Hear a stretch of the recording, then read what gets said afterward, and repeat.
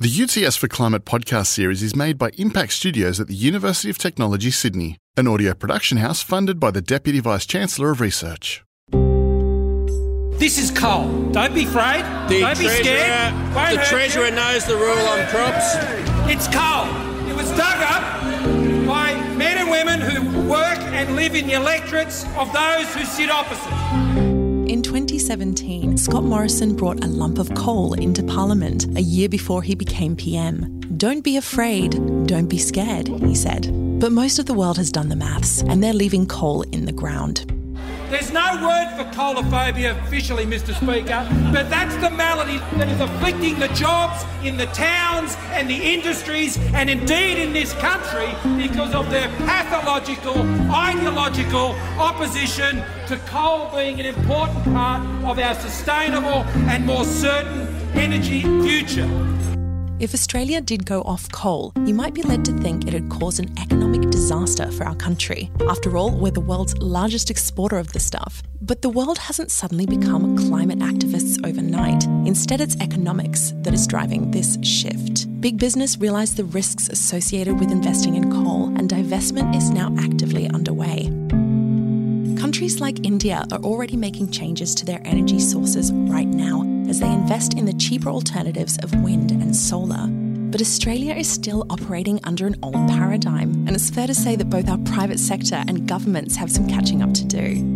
This is what we'll be discussing in this episode of the UTS for Climate podcast. I'm Erica Wagner. I study marine science in Sydney, Australia. And in this conversation, UTS industry professor Bob Carr will be speaking to Tim Buckley. Tim is the Director of Energy Finance Studies, Australasia, at the Institute for Energy Economics and Financial Analysis. While the coronavirus pandemic spread rapidly around the world, both Tim and Bob were watching something else striking. Coal started losing ground in the global economy. Here's Bob speaking to Tim in May of this year.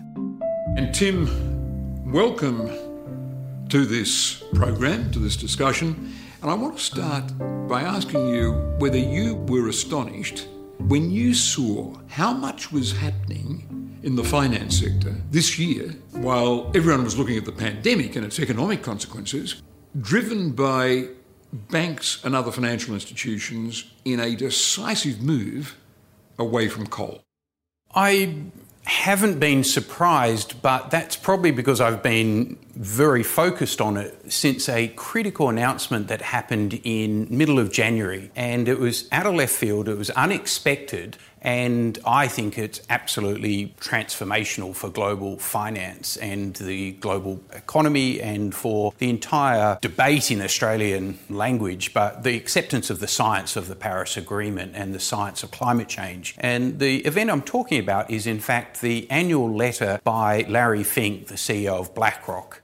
And for those who don't know, BlackRock is the largest money management firm in the world. In this decision, BlackRock said they'd be, quote, exiting investments that present a high sustainability-related risk, such as thermal coal producers, end quote. BlackRock, up until January of this year, had effectively no climate policy. They had put out research papers and they'd funded think tanks to analyse the stranded asset risk. They'd accepted Mark Carney, the Bank of England governor's decisions about the risks, but they hadn't done anything about it. And so out of left field, Larry Fink's annual letter to every CEO of every corporate in the world was titled The Changing Landscape or Redefining Landscape of Finance. And he was totally focused on the Paris Climate Agreement and how that would change everything when it comes to energy finance. Would that have had an effect, for example, on something you drew to my attention, which was 3 big banks in Japan making a decision to implement that policy, with Japan up till now having been seen as a laggard on climate policy? Very much so. I would say they're totally interrelated, and the irony of it is that BlackRock's decision in January actually stemmed from a decision that the Japanese pension plan investment group, a $1.5 trillion fund, the biggest pension asset owner in the world, and it was the CIO of the Japanese pension plan that took a $50 billion mandate off BlackRock in December 2019, and he gave it to Legal and General Investment Management. LGIM is a leader when it comes to environmental, social and governance implementation, and the CIO of the Japanese pension plan had spent 7 years championing ESG, and he'd failed to get BlackRock to acknowledge it as a key global financial risk. And so by taking a $50 billion mandate off, it was no surprise to me that literally 1 month later, BlackRock's entire position changed. And when BlackRock moves, the world moves. So that is fascinating to think that BlackRock had missed out on a heap of funds because it was adhering to conventional or old-fashioned policies when it comes to climate. Correct. And so ultimately BlackRock is the ultimate pragmatist. They don't have a philosophical issue, they have a fiduciary duty. And so a lot of the work I do is about, and Mark Carney, I think the ex-governor of Bank of England, summed it up beautifully. It's the tragedy of the horizons. But as Jeff Summerhays of APRA in Australia has pointed out, the horizon is narrowed, and now is the time to act. So fiduciary duty of directors is now. You must evaluate financial risks relating to climate change. And so I think Jeff Summerhays really encapsulated that beautifully in some of the speeches he's been giving to the Australian financial market in the last 4 years. All of his lessons come from Mark Carney, the ex-governor of the Bank of England, and now BlackRock is embracing that. And if you look at what Larry Fink said in his letter, it's very clear. He says, we will divest thermal coal globally, debt and equity, and we'll do it immediately because it's no longer economically viable. He says, sure, it's not good for the climate, but we are ultimately a fiduciary duty, a manager of other people's capital. We have the fiduciary duty as custodians to manage that wisely and to protect the capital. So it's the fiduciary argument that, in my view, is what's driving the financial markets to move. I mean, put morality aside, it's the legal obligation of directors and trustees to protect capital. And Mark Carney and the Bank of England says there's a $20 trillion train wreck coming. You actually have a fiduciary duty to change, and that's exactly how APRA has interpreted it. And APRA has been putting huge pressure behind the scenes on transition planning, financial risk analysis, and all of our banks, our insurers and our asset managers now are embracing that. They have no choice because APRA is telling them they have to. Look at the BlackRock decision, that was in January. It would have created an atmosphere where, when Royal Dutch Shell was considering its huge announcement on accepting Paris and getting out of carbon, as they did in April, what I'm trying to say is I suppose they had every excuse because of the pandemic, the economic crisis, the turmoil in oil and gas markets, to have delayed that announcement. But they didn't. They must have been encouraged by what BlackRock was saying in January. How do you rate the importance of the Royal Dutch Shell announcement made only in April? I think it's not as pivotal as the BlackRock decision. It certainly flows from the BlackRock decision. The one which I think is pivotal was the announcement that BP's new CEO, Bernard Looney, made in February. So to some degree, Shell and Total of France are responding to the first mover, and the first mover was BP. Well, the first global oil and gas major to move was BP. So Bernard Looney was appointed CEO. He spent 4 months preparing to take on the CEO role. And I read an op-ed that he wrote about what influenced him. And he said he spent 4 months touring the world looking at what he was going to do as the CEO of one of the most important energy companies in the world. And he said he had some phenomenally interesting discussions with unusual people. And I'd love to know who those people were, because Bernard Looney was running the upstream oil and gas assets of BP. So he's no renewable energy advocate. He is the CEO of a major company, and yet his maiden speech was all about climate change. So effectively, he's bet his tenure as CEO on the basis that BP will transform, the leopard will change its spots, and I believe he will actually succeed, or he'll die trying. And I say that because it's very unusual for a CEO to do that, but importantly that the CEO made it about one topic, and that was adherence and delivery on the Paris Climate Agreement. So Shell and Total responded to BP. Maybe BlackRock gave Bernard Looney the opportunity to embrace what Larry Fink said, because his single biggest shareholder had just told him you have the authority and, in fact, the fiduciary duty to do it. Irony abounds, as they say. In April, you had Donald Trump saying, I'm happy to have drilling in the Arctic Circle. But Citi and Morgan Stanley, great symbols of American capitalism, say, in fact, we're not doing it. We're not going there, because they too have adopted climate policies. It is rather ironic, but then I suppose my background in finance is the opposite of yours in politics, and ultimately I might dare say, look, I think finance is more powerful than politics, because by definition politics is bounded by limited tenures and getting re-elected, whereas in finance it's just all about the power of money. And it's a different perspective, it's my perspective, but if you think about the energy markets globally involve $2 trillion a year of spending. Capital spending in the main, $2 trillion a year. So over a decade, $20 trillion. So when the global energy markets move, the financial markets are a core partner to that because of the magnitude of money. It's the single biggest investment in the world every year in one sector, and that is the energy sector.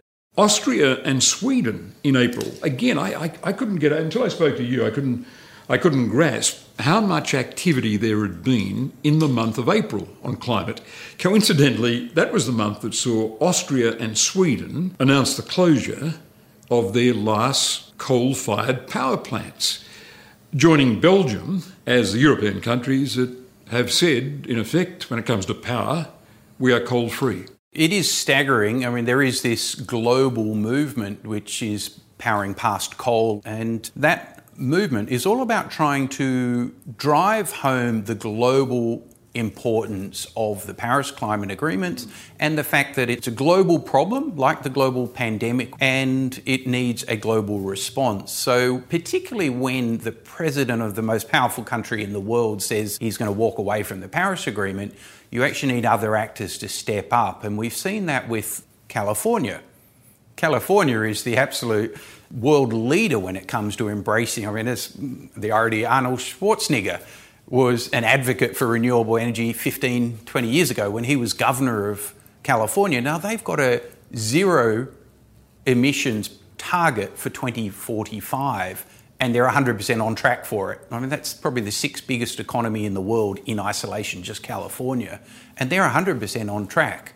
So when you've got a state like California willing to speak up, when you've got a state like New York willing to speak up, when you have countries like Sweden and Belgium and Austria and Portugal, because Portugal's going coal-free now. But then, I mean, I work in India as my main market, and Delhi is talking about going coal-free. Now, it's a bit symbolic because India is the second biggest producer and consumer of coal, but because of the rampant air pollution in the capital city of the most populous country in the world, killing the population, killing the politicians and their children, Delhi is moving decisively to deal with the air pollution issue and hence to deal with coal, the biggest source of air pollution. I've been invited to go to a conference in Delhi, and I had to say to my interlocutor, there's no way I would go there. I've been in Beijing when the pollution is hung heavy in the air and you couldn't see across the street. Now that's being cleared up pretty dramatically, but when you're told that the pollution in Delhi is 4 times worse than that in Beijing, I find that a threat to my peace of mind. I couldn't be there even in a hotel with treated air and be comfortable. If someone had said in the Club of Rome report in the late 1960s, there will come a day when the air in big capital cities will be this bad, no one would have believed it. It would have been more fantastical than anything in science fiction. But we live with that today. And therefore, getting beyond the stuff that we spoke about, tell us about India. Because if you can give us good news about India contemplating a future beyond coal, it's very good news for the planet. I am one of the major optimists in the global energy markets when it comes to India. And in fact, over the last 4 years, I've actually pivoted our whole focus to, as you mentioned in the introduction, South Asia. Majority of my work and my team is actually focused on India. And that is, India is the largest population mass in the world. It is the third largest electricity market. It's overtaken America to be the second largest producer and consumer of coal. So it is also the second largest importer of coal in the world. So it's absolutely pivotal to the achievement or otherwise of Paris. Now, one of the key issues I come across, and particularly as a foreign Anglo, it's really obvious when you go to India. You cannot talk about climate as a Westerner in their country. They can talk about it, but at the end of the day, Prime Minister Modi is very patriotic, he's very nationalistic, his country is very proud, and the Paris Agreement is all about common but differentiated responsibilities. We caused the problem, we want India to fix the problem. Now, Prime Minister Modi will fix the problem, but it's not up to us to tell him to do it because ultimately we're not going to fund him doing it. The agreement was that America and Japan and Australia and China and Europe would fund India to clean up the mess we made as collectively the developed world. We've reneged on that promise. But the world's got the impression that India is industrialising, electrifying, by building coal-fired power from one end of the subcontinent to the other. That was certainly 100% correct a decade ago. In 2010, India had formal plans in process to build 600 gigawatts of coal-fired power plants. Now that is 10 times the size of the Australian electricity market. And at the time, India was a relative global minnow. They've subsequently grown by 6.5%, 7% GDP growth per annum for a decade. Electricity demand has grown by 6% annually for a decade, and they're replicating the Chinese miracle, if you like. But of those 600 gigawatts of proposed coal-fired power plants, 85% have been cancelled. If that had not happened, Paris would be impossible. And so that came under the Modi government? Yes.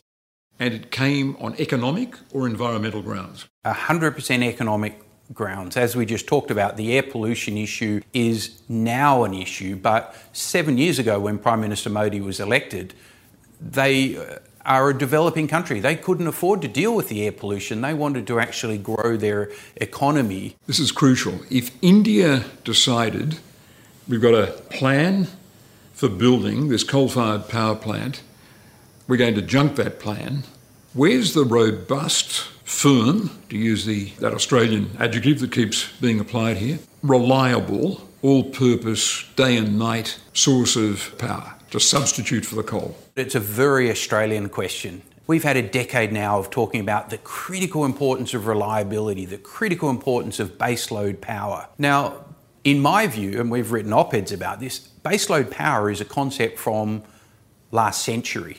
We need to modernise our electricity grid to deal with the current century, not last century's problem. The technology landscape has changed phenomenally. So the idea that you're going to run a nuclear power plant 90% of the time or a coal-fired power plant 80% of the time, well, there's almost no country in the world that's doing that today. Haven't they all got the challenge of those big demands for power that come when people get home from work or when people get up in the morning? Isn't that baseload that you can't get, we're told, from solar or wind? You've absolutely defined the problem, and then you've articulated that coal baseload is the answer. What you actually need is very fast ramping, flexible, peaking power generation. The last thing you want is an inflexible 24/7 baseload power when demand's going to do that at 6 o'clock at night, which it will, very reliably. We know demand is going to go up just as the sun sets, and so solar is absolutely useless at providing the needs of people getting home from work for the 6 to 8 o'clock hour time frame. But so is coal, because coal has to be running in the middle of the day when it's sunny, and so when you have a huge amount of very, very cheap solar power, your coal-fired power plant is actually better off turned off. It can't turn on and ramp up in time for the 6 o'clock demand. Yeah. You actually need a peaking power plant. Now, that changes everything. So the idea of nuclear and coal is actually obsolete as a baseload. I think the whole concept of baseload power is obsolete. What we need is flexible, on-demand, fast-ramping power generation that actually meets the needs of the consumer rather than meets the needs of the coal company. Well, Tim, you've won the argument if you can demonstrate that India faced this very challenge and opted to go for renewables and to cancel the earlier commitments for coal-fired power plants. Let me give you an economic reason for why Prime Minister Modi is 100% wedded to this plan. The power price for solar is 2.5 to 3 rupees a kilowatt hour. So in US dollar terms, that's 35 to 40 US dollars a megawatt hour. A coal-fired power plant that is domestic and mine-mouth can deliver power at 3.5 rupees, so 50 US dollars, 20% more expensive. If it's import or if it's non-mine-mouth, you're talking about 5 rupees. It's almost double the price of solar and wind. Now that economics, Prime Minister Modi absolutely understands. Now what he also understands is energy security. I mean, you've run New South Wales, you know the importance of energy security. Australia, I said a decade ago Australia would never have an energy security problem. We are blessed with the best coal, gas, uranium, wind, solar, hydro in the world, but we're almost the only country that has that blessing. And if you think about India or China, they are the biggest energy importers in the world alongside Korea and Japan. So energy security is absolutely at the forefront of the Prime Minister's mind. Now, India imports $250 billion a year of fossil fuels. So when we talk about economics, there's the straight economic argument. Solar and wind is now 20 to 50% cheaper than domestic coal power. It's half the price of imported coal-fired power. It wins the economic argument. It also delivers on the energy security argument because energy security is about relying on domestic resources. India has huge water, hydro, wind, solar and coal assets. And what sort of solar are they going to be relying on? And what's their commitment to batteries, which is, in Australian terms, the indispensable extra element to render South Australia reliable, for example? What's the equivalent in India? Looking at the reliability argument, India's got one huge advantage over Australia. It's got 1.3 billion people connected by one grid. Fortunately for India and for Prime Minister Modi and his renewable energy ambitions, he inherited an electricity grid that had actually been unified in the previous decade. It used to be 7 different regional areas. It became 5, became 3, and then became 1. The International Energy Agency drew my attention to this. They have actually spent 10 or 20 billion a year building out their grid up until this decade. So therefore, when Prime Minister Modi comes in and says, we're going to build 450 gigawatts of renewables in the coming decade, he's actually got a grid that can handle it. And that was probably best proven in April when Prime Minister Modi announced a national lockdown and they locked it down. Electricity demand dropped 28% in the month of April. And after 9 days of national lockdown, Prime Minister Modi, in a show of national unity, he said, at 9 o'clock at night, let's have a 9-minute silence and sing the national anthem at night, but before you do, please turn off every electronic item so that there is no light in your house, no TV, no computers, no light. They did it. Now that created a huge stress on the grid. So what you had was every light and every TV at virtually every computer in the country got turned off in the 10 minutes up until 9 o'clock at night, and then 10 minutes later they all turned back on. That's a grid operator's worst nightmare. It's an unprecedented event globally. India's grid operator managed to reduce demand by 32,000 megawatts in a 10-minute interval. 9 minutes later, they then had to ramp electricity supply up 32,000 megawatts in literally another 10 minutes. So it's the biggest demand spike in world history, probably. I might be taking a bit of license, but I doubt anyone could prove that statement wrong. Over a 30-minute period, we went down, flat, and then back up, and the grid didn't fall over. And they only given a week's notice. So they called on every hydroelectricity asset they had. They called on their coal, flexible coal. They called on their gas. They called on their batteries. They called on everything.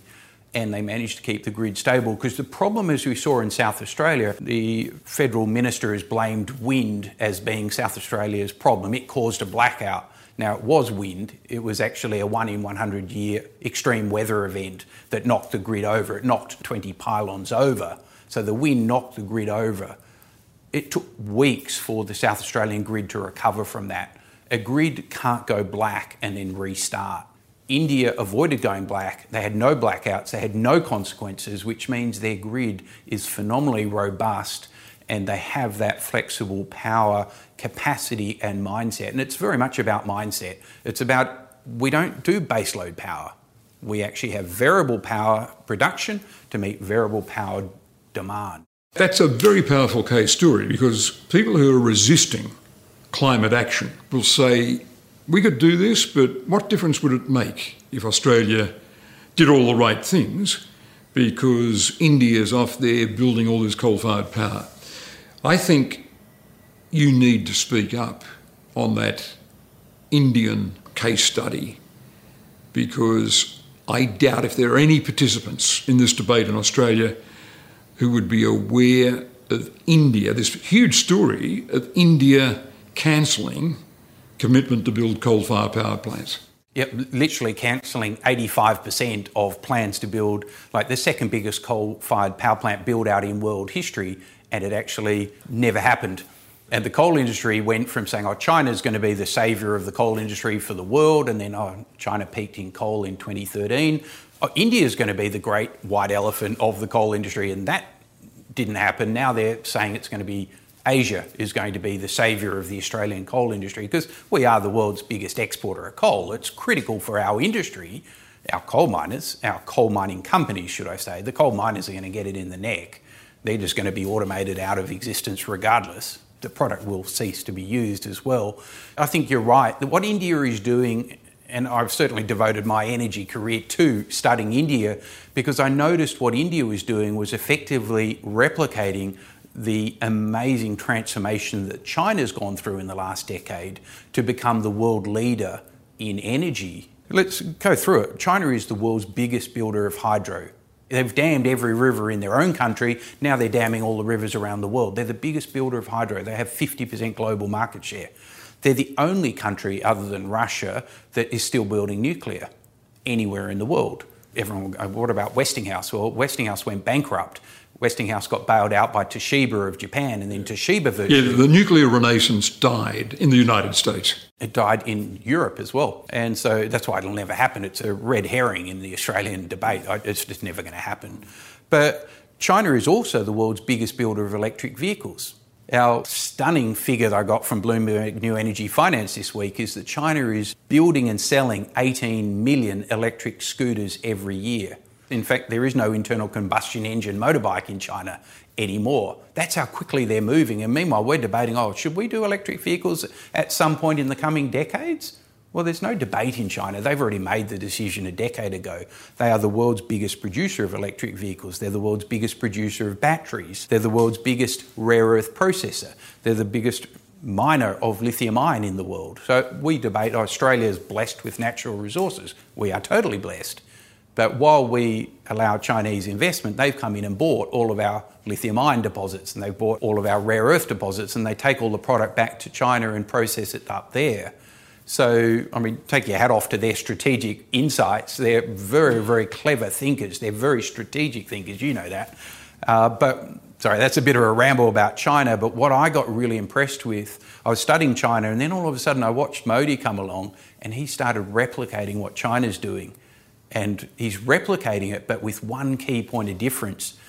The price of solar has dropped by 90% since China first embarked on this program of reform of energy disruption. So Prime Minister Modi's come along and said, well, this is actually the economically sensible thing. And let me give you one number. Like, people go, solar's had its heyday, it's now reached commercial viability. It does not stop. Solar prices, the solar module price has dropped 20% in the last 12 months. So you might be aware the solar prices come down 10% annually for a decade. Well, solar module prices are down 20% in the last 12 months. That is a game changer, because the price of solar is going to go to virtually zero. So the idea you're going to run a baseload coal-fired power plant against a competitor that has a zero marginal cost and virtually zero full cost you cannot compete with it. It's an unfair fight, and that's what BlackRock's finally understood. BlackRock's understand that this fight is so unfair, it's obvious it's terminal for thermal coal. Tim, that's been a terrific bit of analysis. Thank you very much. I appreciate your insight into India and to China as well.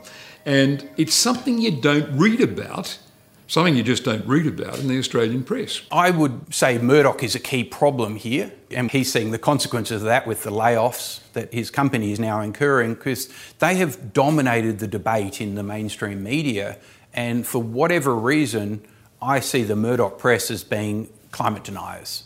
And so if you look about it in the Australian context, there is also incumbency is a huge, powerful industry. And if you think about the incumbent issues of the coal industry, the coking coal industry, we're the world's biggest exporter of coking coal. We're the world's second biggest exporter of thermal coal. We're the world's biggest exporter of gas.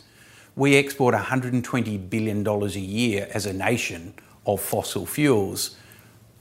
Incumbency says we will be a global laggard, because that industry is not going to go away quietly. They're not just going to roll over and let the world move and deliver on Paris and destroy their core business. They will fight the whole way. Delay, delay, delay. Now, that's their mentality, but at the end of the day, that's why I look at a country like India, who's the recipient of all of their exports. And China and India and Japan don't want to be beholden on Australian fossil fuel imports for the next 50 years. The Paris Agreement says they can't be, but for energy security reasons, they don't want to, and now economics says they don't want to either. So why would they do it? They're not going to do it out of friendship for Australia.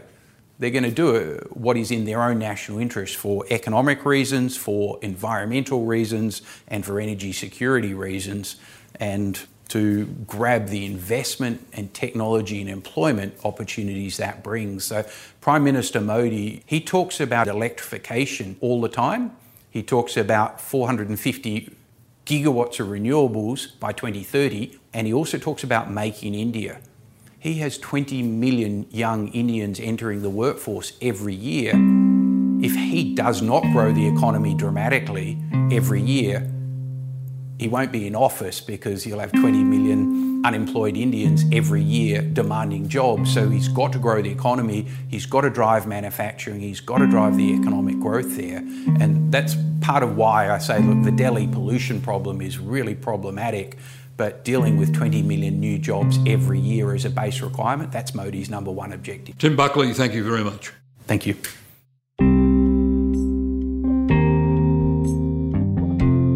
That was Tim Buckley, the Director of Energy Finance Studies Australasia at the Institute for Energy Economics and Financial Analysis, speaking to Bob Carr on the 28th of May this year. Next time on UTS for Climate, we're going to hear from Professor Tim Flannery, a leading voice in Australia's climate conversation. After years of writing about Australia's lack of action on climate, he's been thinking about our successful response to the COVID-19 pandemic. He says we need the same urgent response to save our planet.